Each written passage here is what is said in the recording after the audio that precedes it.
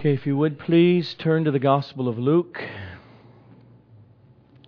I'll be reading Luke chapter 12, verses 13 through 21. Luke 12, 13 through 21. Someone in the crowd said to him, "Teacher, tell my brother to divide the inheritance with me." And he said to him, "Man, who made me a judge or arbiter over you?" And he said to them, "Take care and be on your guard against all covetousness, for one's life does not consist in the abundance of his possessions." And he told them a parable, saying, "The land of a rich man produced plentifully, and he thought to himself, 'What shall I do? For I have nowhere to store my crops.' And he said, 'I will do this. I will tear down my barns and build larger ones, and there I will store all my grain and my goods. And I will say to my soul, Soul, you have ample goods laid up for many years. Relax, eat, drink, be merry.' But God said to him, 'Fool, this night your soul is required of you, and the things you have prepared, whose will they be?' So is the one who lays up treasure for himself and is not rich toward God." Let's pray.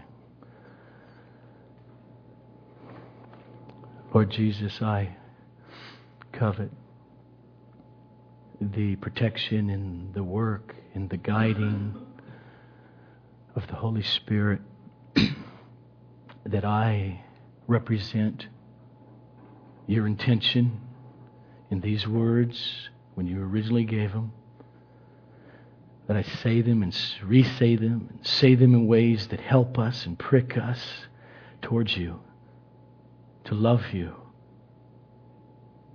to be more desperate for you, to be more used for you, to the glory of your name. Amen. Money is really dangerous. And money is a means of doing great good in the world. Boy. I hate, and I use that very clearly, very deliberately, I hate the manipulations of the Word of Faith movement when it comes to money. I hate the prosperity gospel because it twists the gospel into a gospel that ends up not being a gospel by promoting idolatry.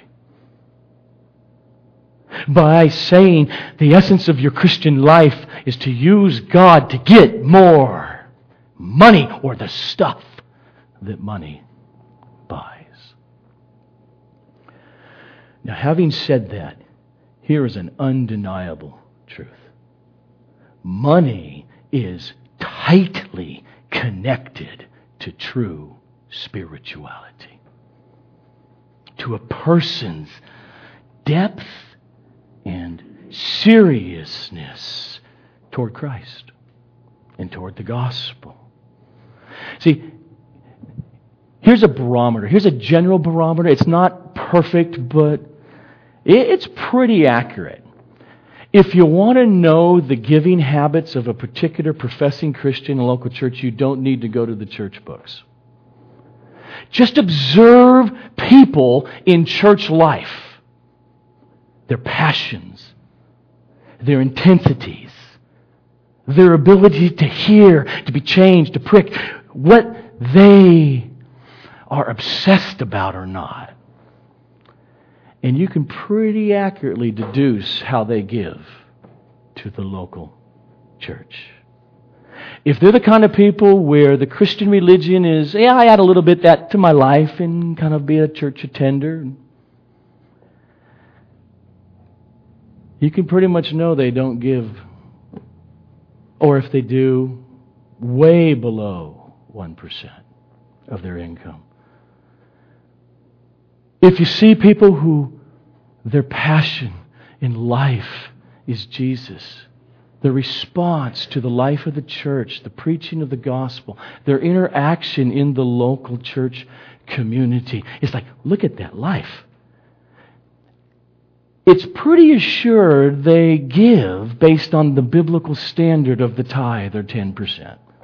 It's not perfect, it's fairly accurate. And no wonder Jesus says, where your money is, there will your heart be also. Christianity, at its core, is about what one values. Money, by its definition, has to do with value. Just take out bills right now. It'll tell you this one is valued at $1. This one is $10. You can purchase in this world more stuff with this one. We have this thing called currency in differing cultures, so it makes it easier to trade and show what we value by exchanging pieces of paper or electronic clicks for the value of stuff. That's what money is. Value. Faith. Saving faith. To be a person who comes to faith in Christ, it means you have a heart that values Christ, the cross, the gift of salvation. And it means at the core.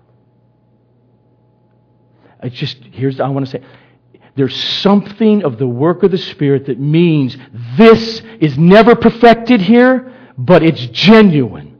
Christ is more valuable than any possession or any amounts of money that could buy the things I want. And no wonder Jesus said, no one can serve two masters. For either he will hate the one and love the other, or he will be devoted to the one and despise the other. You cannot serve God and money. Money is one of the most significant things in everybody's life, because that money in our lives shows what we value. And it shows the hierarchy of many differing values and where they stand in our life. Because money, by definition, is that thing we use to exchange for what we value to one degree or another. Like food. Like housing. Like education. Clothing. The gospel, the local church. What we do with our money shows what we value with our heart. Why does that guy spend almost 80% of his money on illegal drugs? That's where his heart is. Why does this person spend 40% of their money on alcohol? Because that's their deepest desire in value. Why does this person spend so much money on education? They value. Food, they value it. Money shows what we value. Whether it is food, whether it is clothing, whether it's alcohol, whether it's dates with wife. There's a hierarchy, and a lot of these things are very valid in life. If you don't eat food, you die. Where does it go? That money is always showing us where our heart is. So let's go to the text, chapter 12 of Luke. We begin at verse 13. But before I read verse 13, notice all the red letters going back to verse 1. Jesus has been preaching, and there's crowds there. And he's been preaching on some really intense issues. Like, I'll tell you whom to fear. Fear God, who can not only kill you, but throw your soul into hell. And then he goes on to say, confess me before men, or I will not confess you in heaven. He goes on to warn about the unpardonable sin of blaspheming the Holy Spirit. This is intense stuff. Jesus has been preaching about heaven and about hell, about forgiveness and about eternal unforgiveness.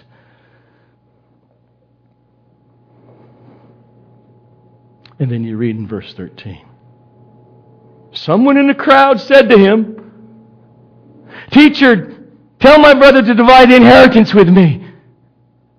And you think, did he hear a word? That might even be a good thing later, but there's a context. Was he listening to a thing that was being said? I mean, it's like a doctor coming into the room. He sits down and he tells the man, "We found cancer riddling your body."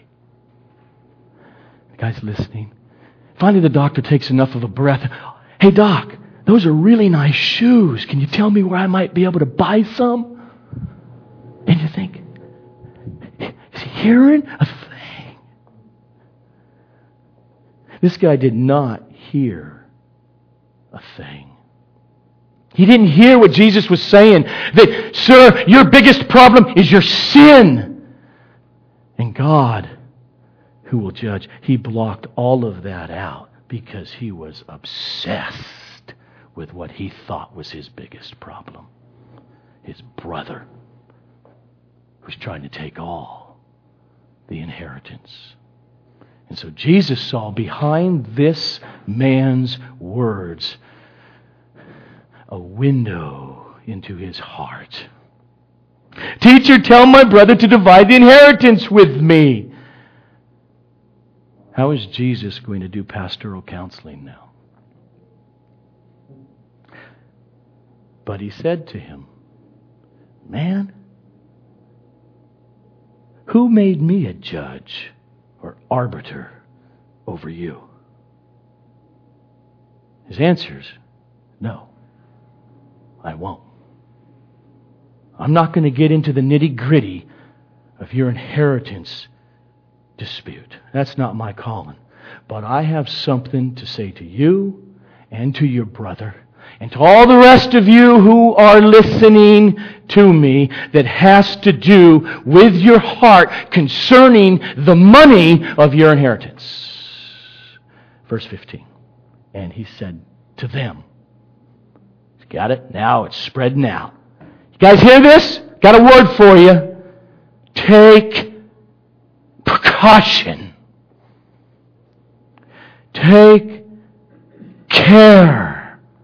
And be on your guard against an enemy.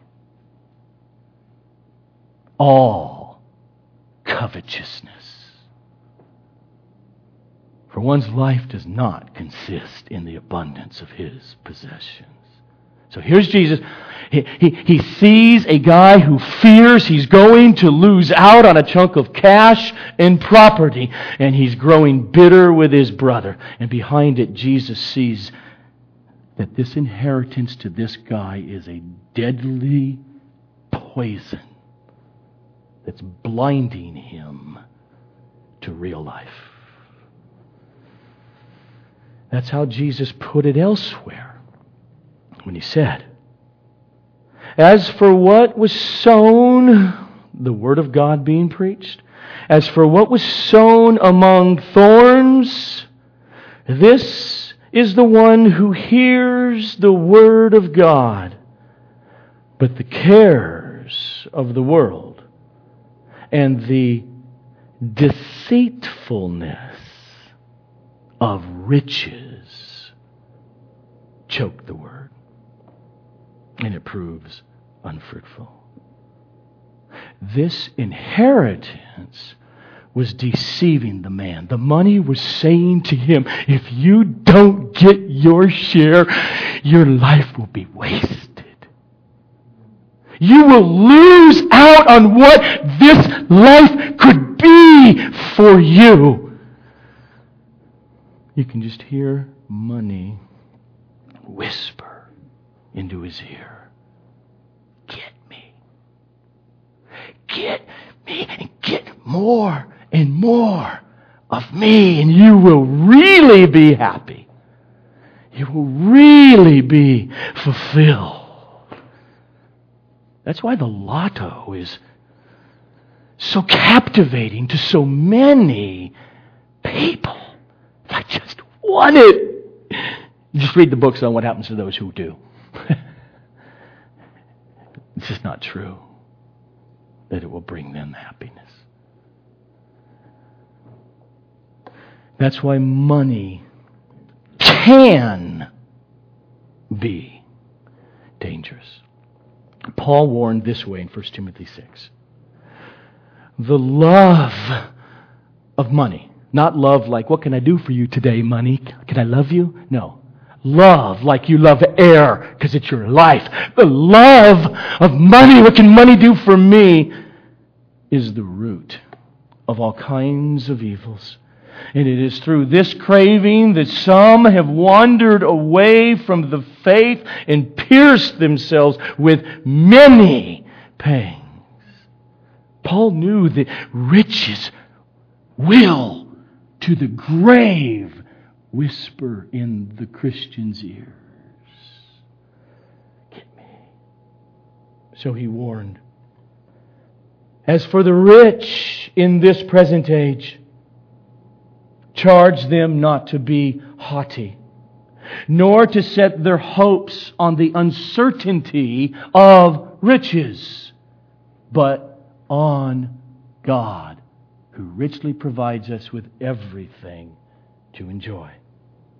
The rich are to do good, to be rich in good works, to be generous and ready to share, thus storing up treasure for themselves as a good foundation for the future, so that they may take hold of that which is truly life.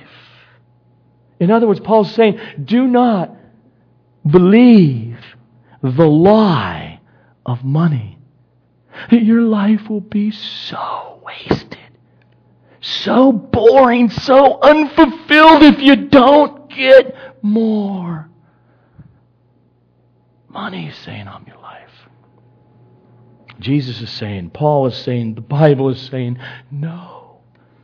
Eternal life is real life. And thus Jesus' warning is beware. Be on your guard against covetousness. I want that desire. Not enough, not enough, not enough. I need more, I need more. Greediness. Beware that may grow beyond your desire for more of God. Why is he warning it? Verse 15. B. See the word for? Here's the reason. It means because. Because one's life does not consist in the abundance of his possessions. Or just to turn the logic around. Look, because life is not about the abundance of your possessions and the size of your house and your bank account and your retirement fund, therefore guard your soul with your life. That's Jesus' command. Because the lie of money, meaning money, and why is money valuable? Only because there's stuff to buy with it. The desires of what will make me happy is a lie that will constantly, if we're not on guard, arouse covetousness. which Paul clearly said is idolatry. False worship. Worship of a false God. And that's why the danger of covetousness is huge. Jesus is saying to this guy, in other words, this inheritance, sir, is the knife that may cut open your spiritual throat. And so Paul warns elsewhere, those who, and this doesn't mean merely rich people or even middle-class people. It can be poverty-stricken people. Those who desire to be rich fall into temptation, into a snare, into many senseless and harmful desires that plunge people into ruin and destruction.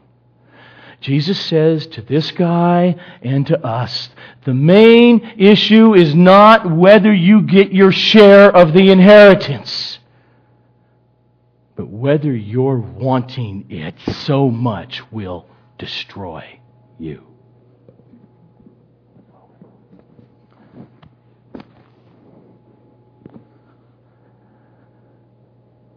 This is not what your life consists of, is his point. It's not about having lots of really nice stuff for a very short period of time.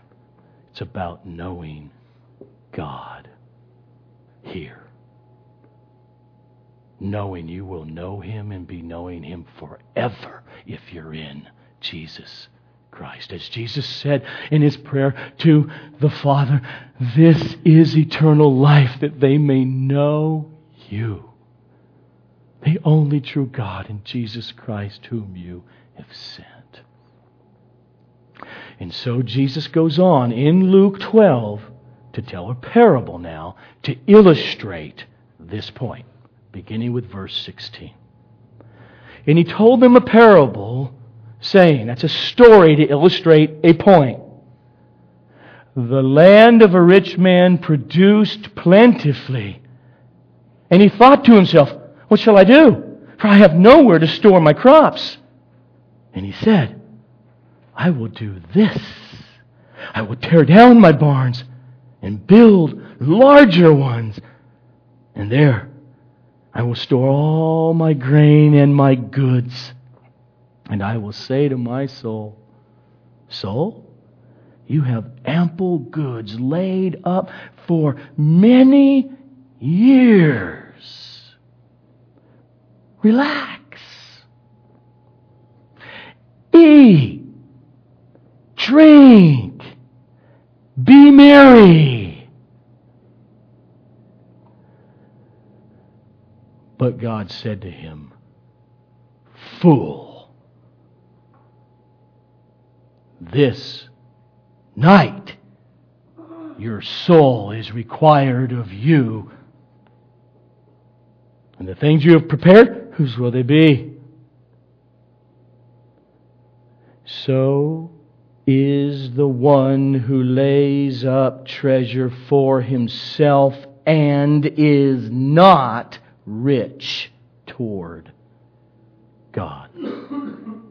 Now, there was nothing wrong with this farmer's land producing plenty. There was nothing wrong with him being a good businessman and having some luck with the weather in profiting more than he ever had before. There's nothing wrong with opening up a restaurant and knowing how to do it and being successful at it. And it grows. And finally, your profit margin grows. There's nothing wrong with doing a good job in the corporation or in a small company and getting a promotion and getting a raise. The world needs farmers. The world needs stores. We need the arts. We need computer software. You can go on. And we need doctors. We need dentists. And we need them to be able to make a profit. That's not a sinful, bad thing. They will do a better job. That's not Jesus' point here. That's not the evil of the parable. The man's not called a fool because he was a wise businessman in making money. Why is he called a fool then? Not only a fool, Jesus says he's a fool who will lose his soul. But God said to him, fool, this night your soul is required of you. And the things you prepared, whose will they be? The answer of the text, why did Jesus say this guy was a fool, had to do not with his making a profit, but how he used his profit. Because the way he used his profit in the parable pointed to his heart, and his heart showed what he really valued, and that's why he is called a fool. That he was not rich toward God vertically. Look at verse 19 again. The man says, and I will say to my soul, soul, you have ample goods, money, stuff, security laid up for many years. Okay, soul, this is what you need to do. Relax. Eat. It doesn't just mean eat. It means eat really well. Drink. Party. Be merry. What he plans to do with his extra wealth shows what he really values. My treasure. I'm free now to do what I really want. I want to relax. I want to drink. I want to eat really expensive and good tasting food every day. That's what my short mortal life is really all about. And bigger barns are what make it possible. That's the text, isn't it? And many people might ask, even church people, wait a minute, what's wrong with that? The guy made his money honestly, and he is producing something that people's need. Food. That's a good thing. So why shouldn't he be able to say, I'm going to just eat and be merry and to drink and to relax, and that's my life? What is wrong with that? The answer is there's nothing at all wrong with it. If there is no God. If there's no resurrection to come unto judgment or unto eternal life in Jesus Christ. As Paul said in 1 Corinthians 15, if the gospel of Jesus is not true, if He did not literally rise from the dead, bodily, and be changed to a glorified physical state forever, to which all who are in Him are promised, if that is just a religion, but it's not historically and really true, quote, if the dead are not raised, let us eat and drink, for tomorrow we die. The problem here is that there is a God. And there is a glorious gospel, and there is a judgment to come. And this God Himself, above all created things to which monies represent in value, this God is infinitely more valuable. He is the eternal river of true delight and happiness. He's the one who sent His Son to deliver people from our darkened hearts that were eating pig slop of more cars, better houses, bigger retirement. And He delivered us. And there is a resurrection to come. For those who it's evidenced in the hearing of the gospel, Jesus Christ has become a greater treasure than all the treasures of the world. When Jesus says in the parable, "You fool," He meant it. His point is clear. This man went way off track because he handled his riches in a way that fails to show he valued God. That's why Jesus drives the point home so clearly in verse 21. So is the one who lays up treasure for himself and is not rich toward God. Well, why? Because He just said it. One's life, real life, does not consist in the abundance of one's possessions. The commentator Kent Hughes modernizes the parable. Quote, you remember he was raised in the 1950s. Quote, "At age 15, my soul bought into the great materialistic delusion that grips many souls their entire 70 years right to the grave. Flat-topped adolescents in 57 Chevys become graying old men in European coupes. Life for them is about an abundance of possessions, designer clothing to effect the impression of originality and brilliance, significant architecture to house a shrinking frame, imposing porticos to impress one's guest with one's importance, and a coffin that demonstrates that you knew how to live.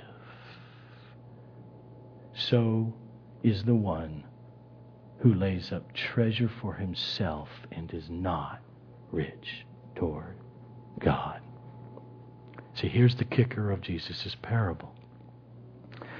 The man was not rich toward God, but he took his honest living, his hard-earned money, and stored it up to be used only upon his flesh, temporal desires. The idea of what does it mean to be rich toward God? Just don't leave the context. Because I think the context of what this parable is saying explains what he means. It's the opposite of laying up earthly treasures for your own desires only. Being rich toward God is the opposite of living and partying and playing and spending money as if that's the reason we were created, and not that we were created in order to first find our joy and fulfillment in God. Being rich toward God is the opposite of acting as if life is all about the abundance of possessions. Instead of, it's about righteousness, peace, and joy in the Holy Spirit. But God said to him, "Fool, this night your soul is required of you, and the things you prepared, whose will they be?" so is the one who lays up treasure for himself and is not rich toward God. Being rich toward God is a heart that values God. And it gets reflected in actions down here. Being rich toward God in the context is using one's money to show how much we value God. One of the best known sayings of Jesus in the world, I mean Christian, non-Christian, and all that, is when he's sitting in a temple and he's watching people put their money into the offering box. And then, and Luke will later do this in chapter 21, he'll show it. And then there's a poor widow, and she put in 2 copper coins. And Jesus said she put in more than all these rich people. Well, obviously she didn't put in more. Well, 1-to-1 value. Percentage-wise, she did. And it wasn't merely that. Jesus knew that woman values God. And that's where that came from.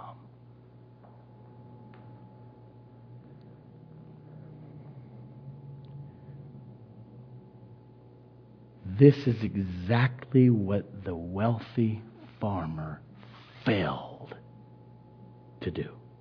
And that's Jesus' point. It revealed the nature of his heart, which showed he didn't treasure God. Summarizing this parable, John Piper says, quote, "Again, the issue isn't that the man's flesh prospered. The issue is that God ceased to be his supreme treasure. If God had been his treasure, what would he have done differently? Instead of saying, 'Soul, you have ample goods laid up for many years. Relax, eat, drink, be merry,' he would have said something like, 'God, this is all yours. You have made my fields prosper. Show me how to express with my riches that you are my treasure. And the riches are not. I already have enough. I don't need a bigger and bigger safety net. I don't need better food and better drink and better parties. I do indeed want to make merry, but not in self-indulgent parties with rich retirees.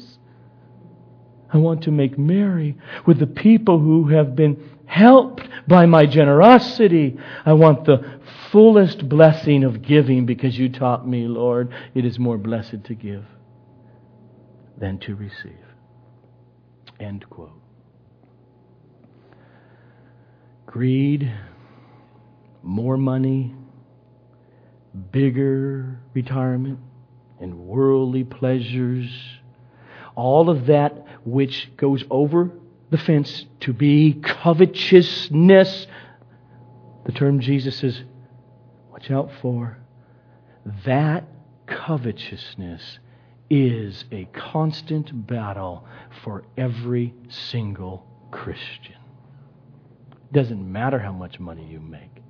If you're below the poverty line or you're way above the 1%, it's irrelevant. If you're a believer, it's an enemy and it's constant. And so Jesus says, beware. Guard against it. See, if you have an enemy who wants you dead, and it's really easy for that enemy to break into your house and kill you dead, you would be a fool not to put in a security system of protection against that enemy. If you have an enemy of your soul, who wants to kill your soul by causing you to not be rich toward God, then you would be a fool not to put in protective measures against the enemy of covetousness. And so, as I close, that's what I'm going to recommend. A few protective measures. First, be committed to the spiritual discipline of prayer before the Bible. Okay. Now, here's what I'm going to add to that now. Now, part of that, make part of that prayerful introspection, constant, say it this way, diagnosis of your own heart is the cancer of covetousness growing. By asking yourself the question,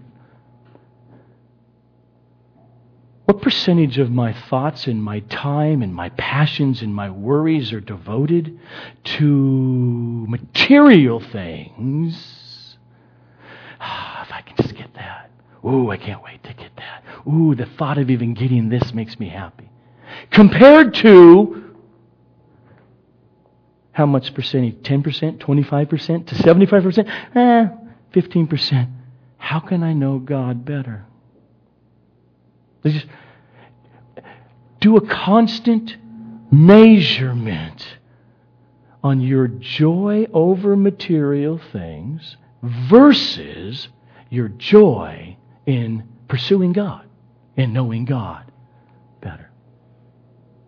If your new clothes cause your joy to just skyrocket in comparison to daily pursuit of God, Bible, hearing sermons, church life is boring, but what really does it to you?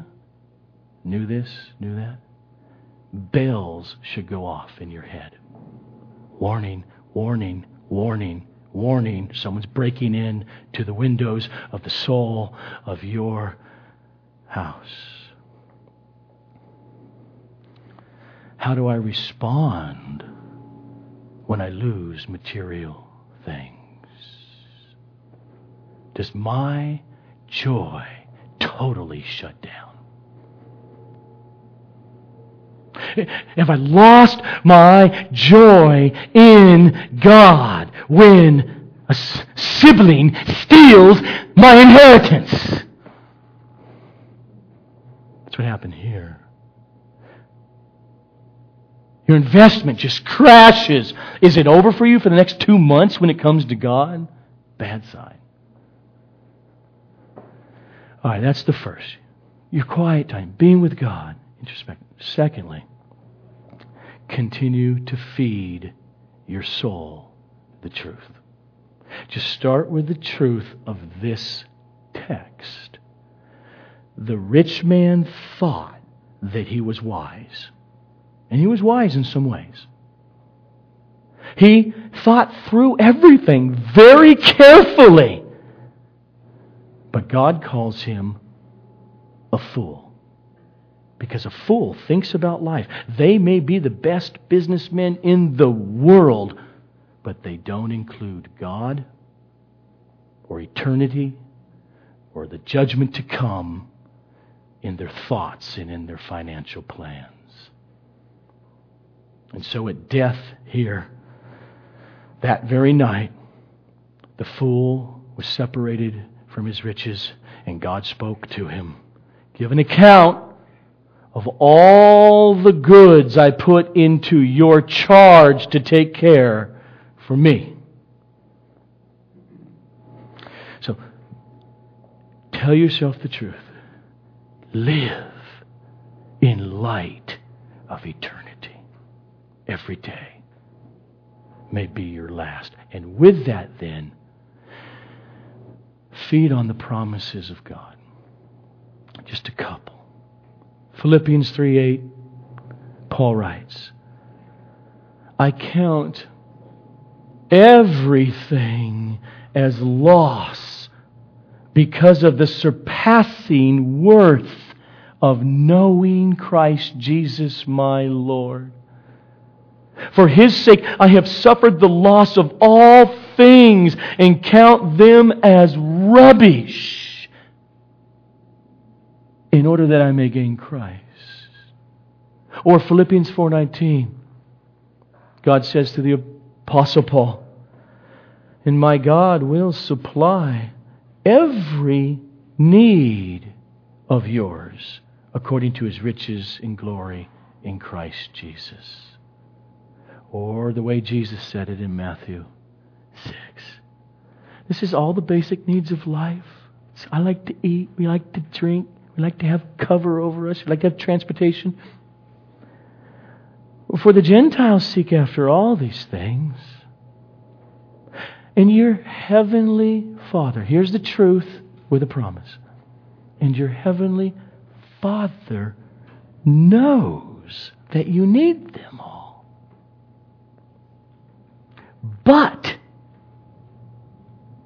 seek first the kingdom of God and His righteousness, and all these things will be added to you. So, first, spiritual discipline, prayer, evaluation of your heart. Material things, non-material before God. Where's your joy really coming from? Feed yourself the Word and feed yourself the truth. And finally, third, if you don't practice giving to God the first fruits off the top of all your income as an automatic, regular acknowledgement of God's ownership of all that you have, then put that protective fence against covetousness into practice. Some people are like me. I was raised in a family that did not practice tithing. So when I became a Christian, that idea, what in the world? But it just took a few weeks. We're not ready yet.